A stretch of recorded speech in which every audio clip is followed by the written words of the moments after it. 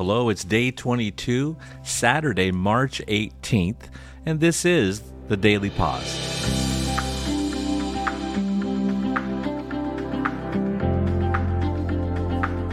Well, I get to be here on this beautiful day with my good friend Kallin again. How's it going? Fantastic. How's life in general? I mean, what's going on? It's a bit chaotic right now. We got a lot of change going on in our life. Grandparenting, how's that? That is just the most amazing thing ever. Tell us his name. Finnegan Isaac Gunderson, a.k.a. Little Fig. Little Fig. Oh, I like that. Yeah. Because that's his initials. Yeah. I love it. Well, I love watching our kids be parents. Isn't it fun? It is so amazing to watch that little person that you spent so many times with, that intimate time with, to grow up and have the opportunity to share that joy with their own kids. It's just fun. Yeah, that our topic today probably will be very helpful for them because they're probably not getting much of what we're going to talk about today, right? Right. Yeah. Well, thankfully you're here to pray for us and to read for us.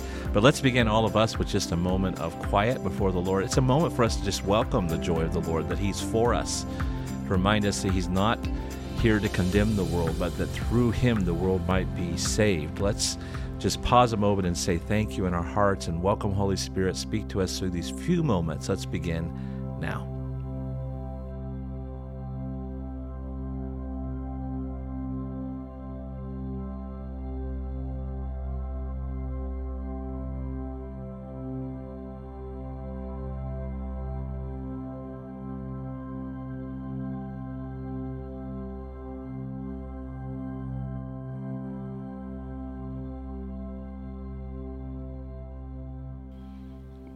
Day 22, Rest.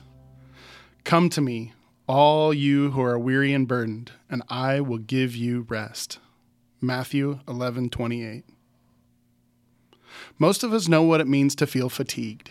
Fatigue ambushes us when we work too hard, when we get up too early, when we go to bed too late, when we try to balance too many demands, or when relationships cause conflict and pain. It comes when we live beyond our physical, emotional, and spiritual means. In the midst of our daily slog, Jesus wants to gift us with rest. Jesus knows the importance God placed on rest. After all, not only did God model rest in the creation story, but God also demands we rest too. Rest has many different ingredients. Besides stopping work and learning to relax, it also includes getting adequate sleep. When we do this, we find that we live more joyful, creative, and fruitful lives. When we don't, fatigue takes over and brings failure in many areas of our tired lives. Yeah. We've been talking so much as a church about trying to figure out this idea of Sabbath. Eric and I are taking our Sabbaths on Fridays, and we are learning every week how to do that, what it means to stop, to delight, stop, rest, delight, and worship, and putting those elements into a day. And there's so much pressure to keep going. I mean, you got a lot of stuff going, right? Yeah, we got a few things going right now. A lot of work and leadership and family and friends. I mean, there's a lot of stuff going, and it's so hard for me, maybe not you, but to just pause and say, my body, my mind needs a weekly Sabbath. I need good rest every day. How do you do with this whole idea of rest? It's been difficult, honestly. There seems like there's always something to grab your attention. We feel like rest can just be sitting on the couch and watching TV or something like that. It's been really difficult for me in this last season to intentionally seek time with Christ. Mm-hmm. That's what it really is. You're the only one that ever struggles with that, by the way. So just want you to know. That's fantastic. I feel bad for you. No, everybody does. Yeah, there's so many times when I intend to rest. You mark out a Saturday afternoon or a Sunday evening or whatever, and something comes up. I need to go out and work on this thing around the house. I need to go and take care of this thing in town. I need to, and that whole idea of just sitting in quiet is one that has been really fantastic for me. There's a room that I'll go to. I'll sit. Sometimes it's in prayer. Sometimes it's reading the Bible. Sometimes I just turn off the lights, have the world be quiet. Whether there's a phrase, a repetitive phrase that goes on, or a little worship song or something like that. But even when it's quiet, I tend to drift off to other ideas and plan out my next day or my next project. I don't think it's as insidious as it may feel sometimes that we're just so driven or whatever. I don't think we ever feel that as obvious, but our culture does drive us. Yeah. Our culture does say, you got to get ahead, you got to do more. If you stop, it's going to catch up with you. And Jesus is just saying, come to me, all you who are weary and heavy laden, I will give you rest.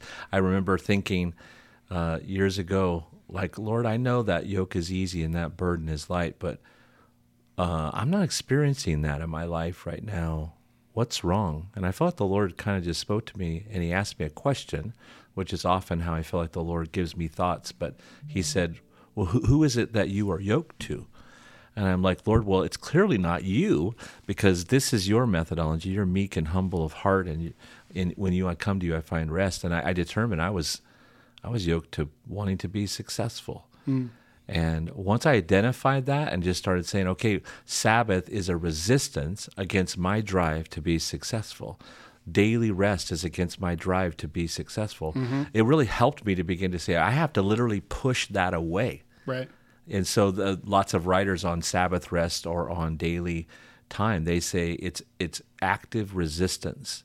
And it's saying no to something in order to say yes to how God's designed you. So, well, maybe we could pray for our people. You start us off and I'll finish us. But pray for people who are struggling with that daily time, that the Lord will give us strength to get some patterns put in. That's why patterns are important, even for those of us. I don't think you're as patterned as like I am, not as patterned. You have, so we kind of we're people oriented and stuff like that. But pray for us that we'll get strength to be more consistent. All right. Dear God, I just pray in this season that we would pause, God, that we would shut out some of those distractions. Lord, help us to intentionally schedule that time with you, not just empty time, not meaningless time. Obviously, Lord, but intentional time with you, that pause that helps us to reflect. Help us to set aside our agenda, God, that agenda that we come up with in our own minds that's not of you. Help us to set that aside, put that aside for a moment. Yeah, Lord, I think that's it right there. I want to set aside my agenda for yours. That's what fasting's about during Lent. That's what prayer every day is. That's what Sabbath is about, setting aside my agenda for yours. And as your followers, that's what we want to do. Help us to do that well, God. Give us strength to do that. Give us that kind of internal impetus to accomplish that. We love you. Thank you for your grace upon our lives each day, even when we don't do well. Thank you for that. In Jesus' name, amen. Why don't you read the practical application there? Memorize today's verse and repeat it often as you go about your daily work.